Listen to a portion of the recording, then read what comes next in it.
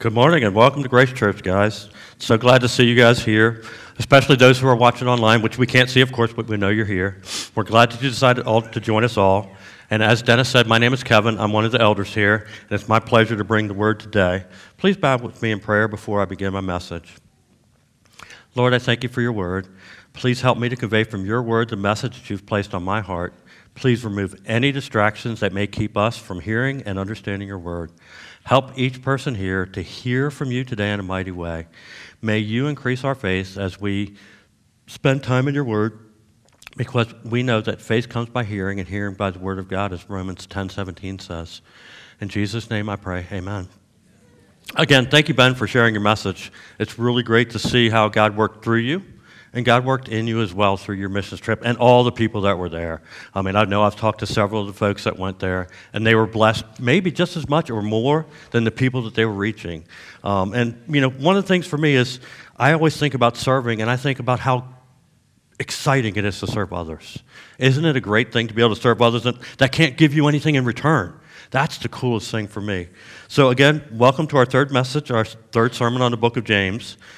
And I'm going to give you guys a little background, just because some have not heard this message at all that we started. Most scholars believe that this book was written by James, who was Jesus' half-brother. Historically, James came to be a believer after Jesus' death, burial, and resurrection.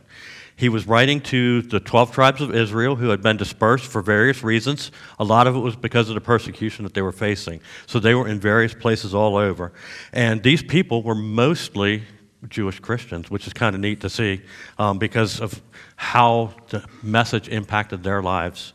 So a little bit of 2 weeks ago, Elder Jack Supp shared his message entitled Tests in the Word, where we heard from James chapter 1, verses 1 through 18, that we should count it all joy when we're going through trials, when we face trials, because we know that the testing of our faith produces perseverance and or endurance. So that's tough, as Jack said, to do while you're going through it, but God's word says that we should do this. Last week, Elder George Hornicle shared from his message about hearing the word from James chapter 1, verses 19 through 27, where we heard that we should be swift to hear, slow to speak, and slow to wrath. That's part of his message. And then the last part of his message, in my opinion, was that we should be hearers, not just hearers of the word, but doers as well, because that's way more important than just hearing it. So, my message today is entitled Favoritism in the Word from James 2, verses 1 through 13. Excuse me. I'm not sure if my clicker's working or not. There it goes, okay. So I'm going to read the whole passage here real quick. If you guys don't have a Bible, there is a black Bible down in the chair in front of you, and I'm going to read from James chapter 2, verses 1 through 13. My brothers, show no partiality as you hold the faith in our Lord Jesus Christ, the Lord of glory. For if a man wearing a gold ring and fine clothing comes into your assembly, and a poor man in shabby clothing also comes in, and if you pay attention to the one who wears the fine clothing and say, you sit here in a good place, while you say to the poor man, you stand over there, or you sit down at my feet. Have you not then made distinctions among yourselves and become judges with evil thoughts? Listen, my beloved brethren. Has God not chosen those who are poor in the world to be rich in faith and heirs of the kingdom which he has promised to those who love him? But you have dishonored the poor man. And are not the rich the ones who oppress you and ones who drag you into court? Are they not the ones who blaspheme the honorable name by which you were called? If you truly and really fulfill the royal law according to the Scriptures, you shall love your neighbor as yourself. You are doing well. But if you show partiality, you are committing sin and are convicted by the law as transgressors. For whoever keeps the whole law but yet offends in one point or fails in one point has become guilty of all of it. For he who said, do not commit adultery, also said, do not commit murder. If you do not commit adultery, but do commit murder, you have become a transgressor of the law. So speak and act as those who are to be judged under the law of liberty. For judgment is without mercy to the one who has shown no mercy. Mercy triumphs over judgment. So again, my message is entitled Favoritism in the Word. And this is something that's really a big thing that James talks about here. And he's going to talk about it not just in this chapter, but he's going to talk about it a little bit in following chapters. So again, my beloved brethren, or my brothers, show no partiality. Now, sometimes we don't really understand what partiality means, but to me, the better translation is show no favoritism.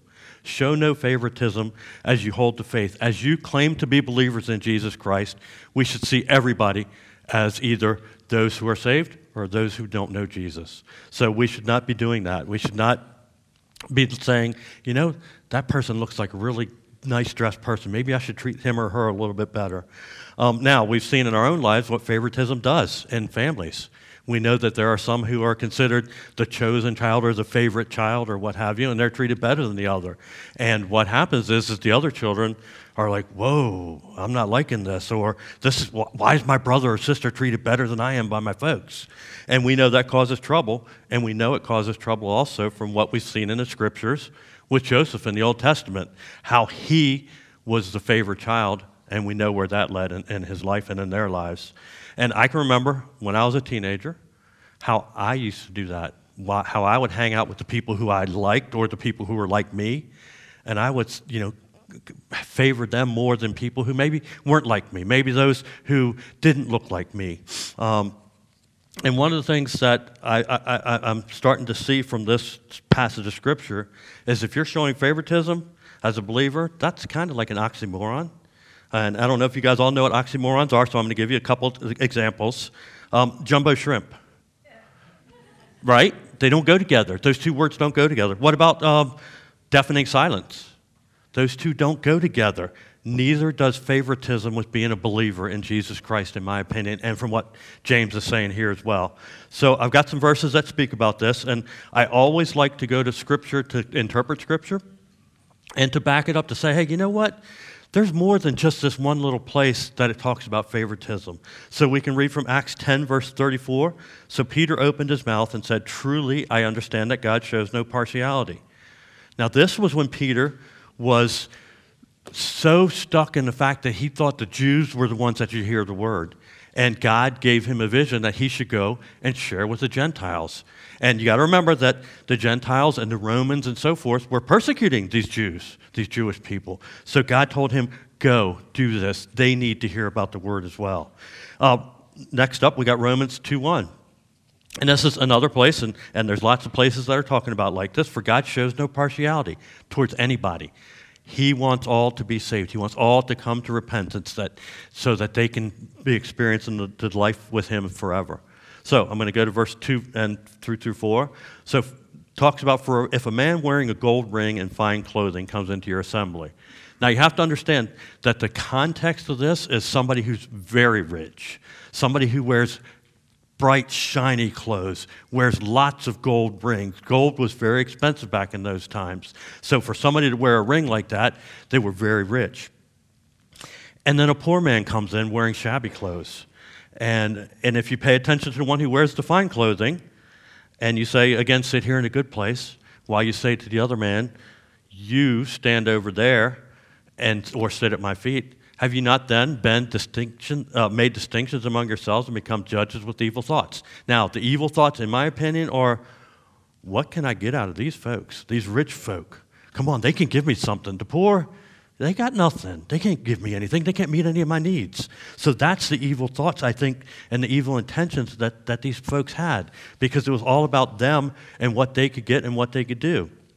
Now also, interestingly enough, and I'm going to flip back to this other slide real quick, the word assembly here is the same word that is called synagogue back in the Old Testament times. And if you understand the synagogue and you understand what went on in the synagogue, the rich people or the Pharisees and the Sadducees took the best seats.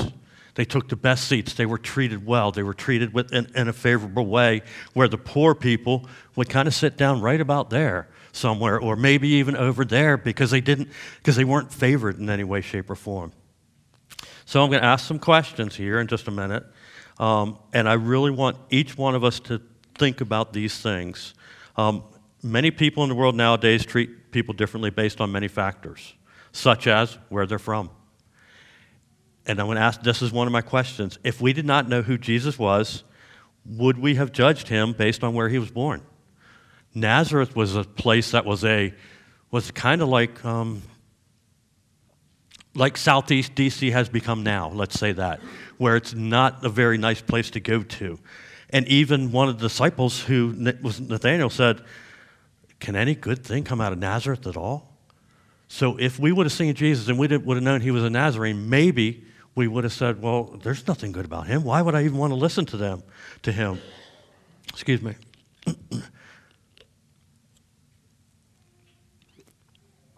Maybe we treat people based on how old they are.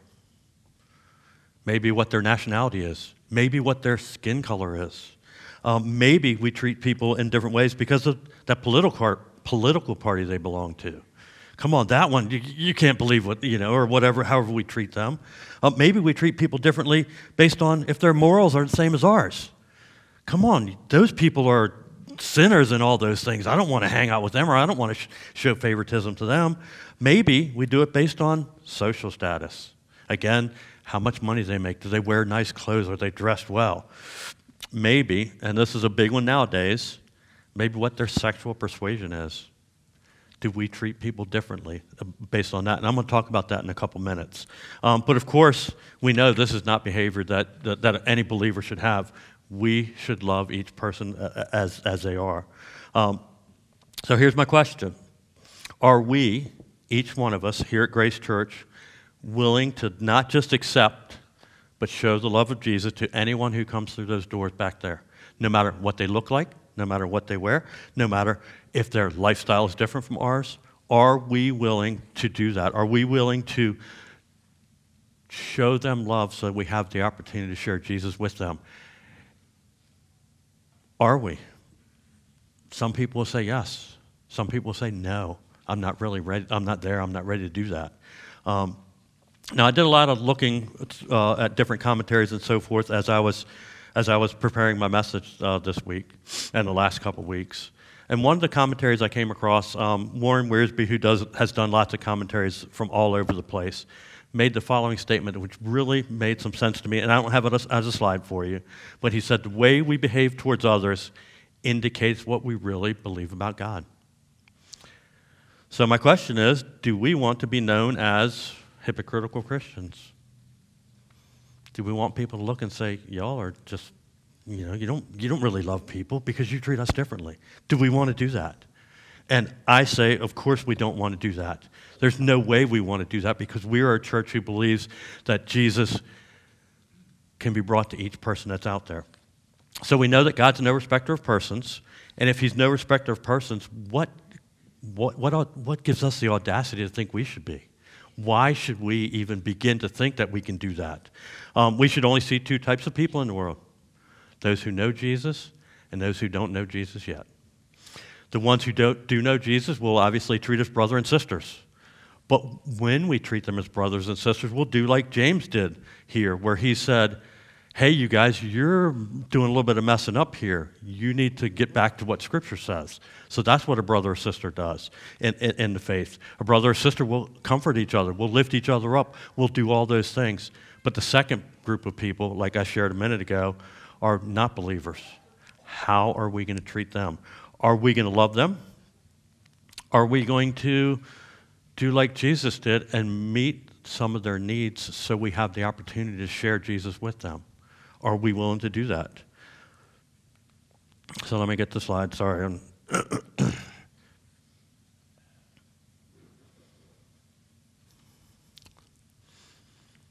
So I did skip a verse a minute ago. This is some verses that I pulled up because they talk about how the Jewish people were treating others in the synagogues and so forth. So Proverbs 25:6-7 says, do not put yourself forward in the king's presence or stand in the place of the great, for it is better to be told, come up here, than to be put lower in the presence of a noble. And then in Matthew 23, verses 1-7, Jesus said to the crowds and to the disciples, the scribes and Pharisees sit on Moses' seat. So do and observe whatever they tell you, but not the works that they do. Don't do the works that they do. Don't do what they're showing you. For they preach but do not practice. They tie up heavy burdens, hard to bear, and lay them on the people's shoulders, but they themselves are not willing to move with their finger. They do all their deeds, and this is the important part, to be seen by others. For they make their phylacteries broad and their fringes bigger and so forth, and they love the place of honor at feasts and the best seats in the synagogues and greetings in the marketplace where they can be called, hey, Rabbi. They just get so much out of this. And that's the wrong behavior, and that's the wrong attitude. So that's where these Jews were coming from that Jesus was talking to. He was saying, hey, guys, James was talking to. He said, hey, guys, you need to stop acting like that, like you've done for all this time. So we've got James 2, 5, and 6. Listen, my beloved brothers, has not God chosen those who are poor in the world to be rich in faith and heirs of the kingdom, which he has promised to those who love him? But you have dishonored the poor man. Now, I always like to look at Scripture and ask questions. Why are the poor chosen to be rich in faith? Why did God choose them? And I did some looking, and I've been thinking about this a lot, and I'm saying, well, is it because they have no place else or no way to get what they need? They don't even have the money to afford their food. So maybe that's why they're rich in faith. Maybe because they realize that they can't do anything for themselves. They need God to provide everything they have and everything that they do. Maybe, maybe it's because some of the rich folk that we run into and that they were dealing with are lovers of money and more lovers of self than they are of God. So maybe that's why God has chosen the poor to do that.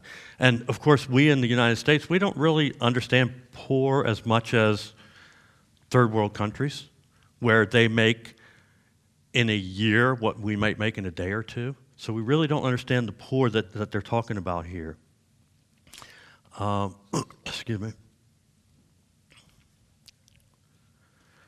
So 1 Corinthians verses 1, 26 and 29 says, for consider your calling, brothers. Not many of you were wise according to worldly standards. Not many were powerful. Not many were of noble birth. But God chose what is foolish in the world to shame the wise. God chose what is weak in the world to shame the strong. God chose what is low and despised in the world. And a lot of people say, well, I know what the low and despised is. Those are the poor people. Those are the people who everybody shuns. Those are the ones that God chose. Even things that are not to bring nothing, things that are, so that no human being might boast in the presence of God. And the next verse, I did not put up on the slide because I added this just yesterday or the day before, but it was a really good verse for me to help about the poor.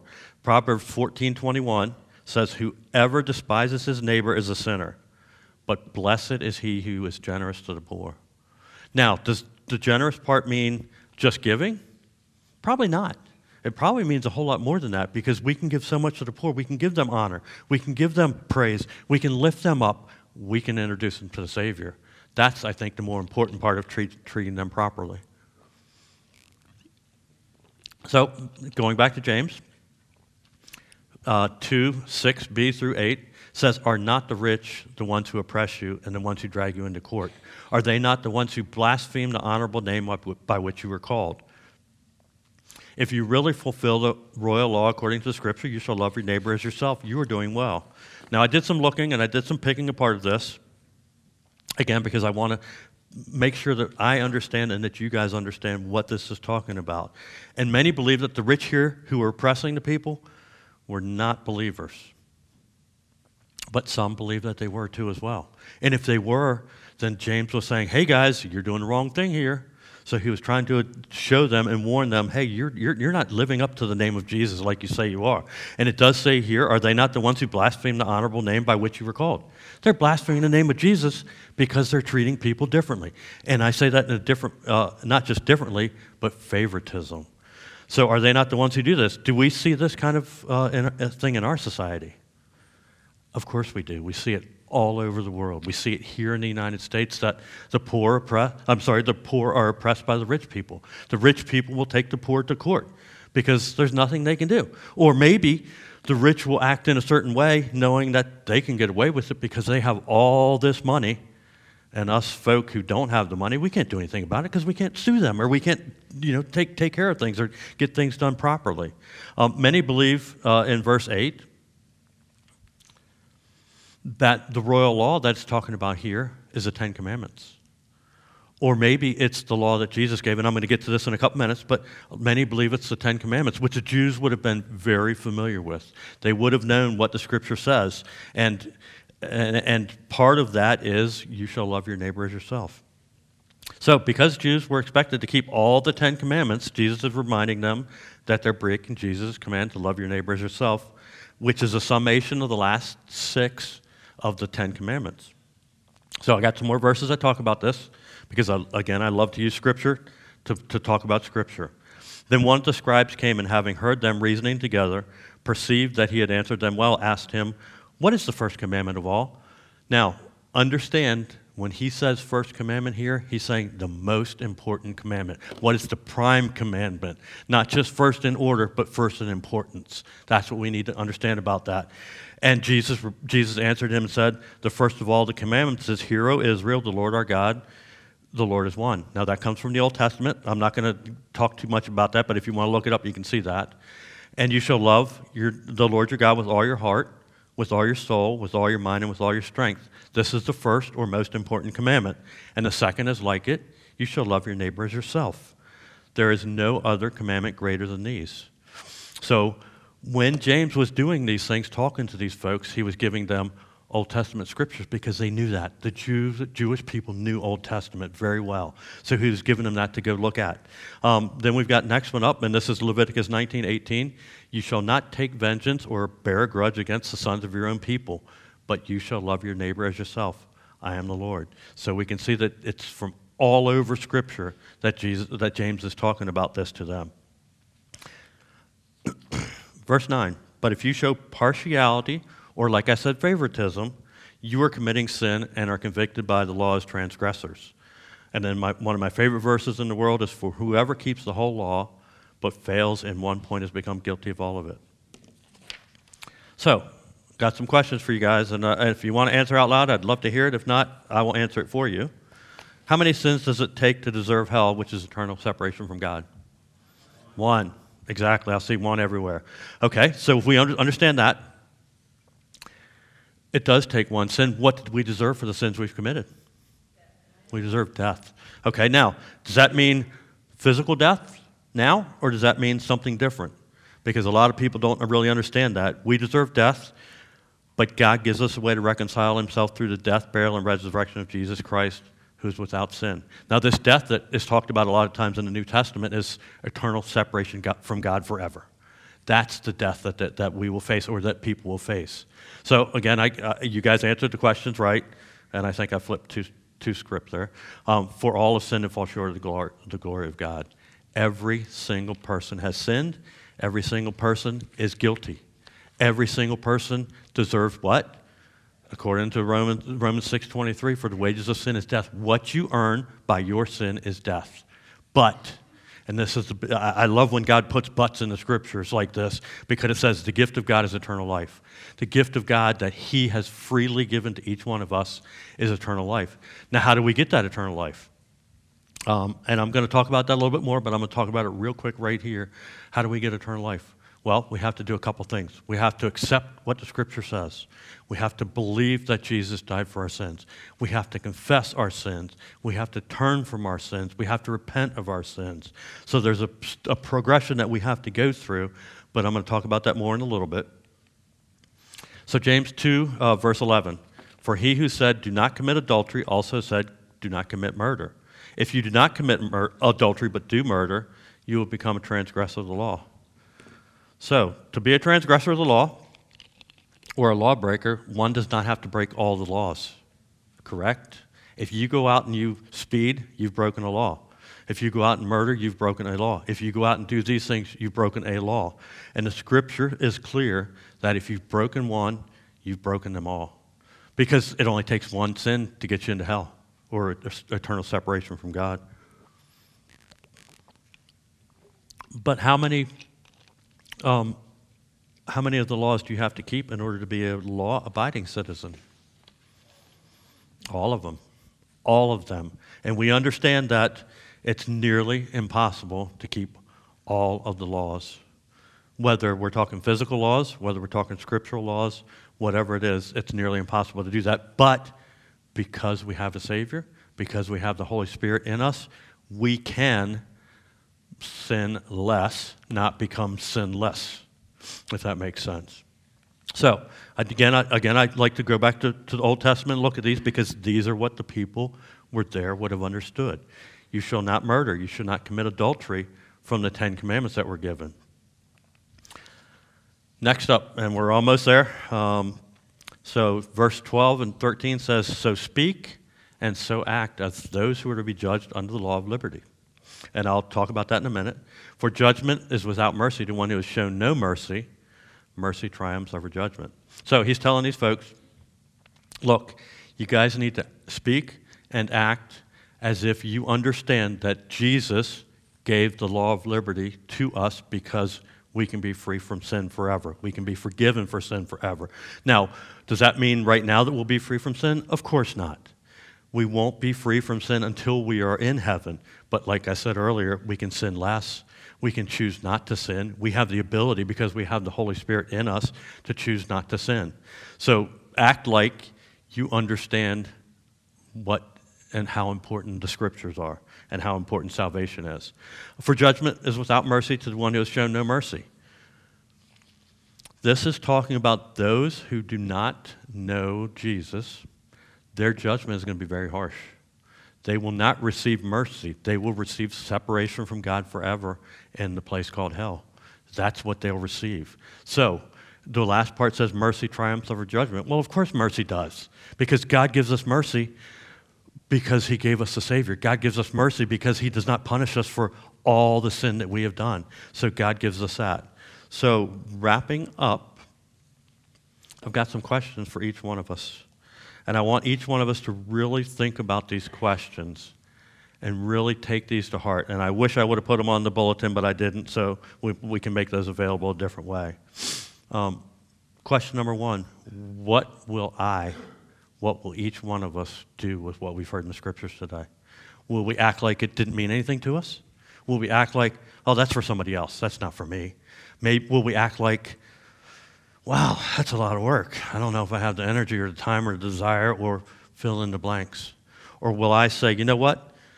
I'm going to yield to God.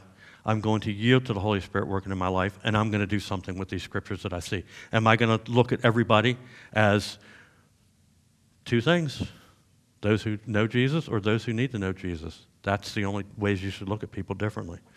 Number two, and this is a big one, because sometimes we go to church on Sunday morning, and by Monday, Tuesday, Wednesday, we may have forgotten what we heard. We may have forgotten what God put on our hearts during that time. So will each one of us act as if this word has no effect on us? God's word is living and powerful and sharper than a two-edged sword, and it can do all these things in us, but we have to be willing to actually do something with it. We can't just be hearers only. We got to be doers as well. Third question, will I love each person I meet the same way Jesus did, with open arms? Did he take the outcasts? Did he love them? Did he love lepers? I mean, come on, people stayed away from lepers because they didn't want to catch what they had. Did he hang out with people who knew they were sick and knew that they needed the great physician? Is that who he hung out with? Did he hang out with people who were, well, I guess the way I can say it is this. If you understand the Jewish history and so forth, the Romans ruled over the Jews in a big way. They were just terrible to them. But will we love even the Romans or those who oppress us like Jesus did?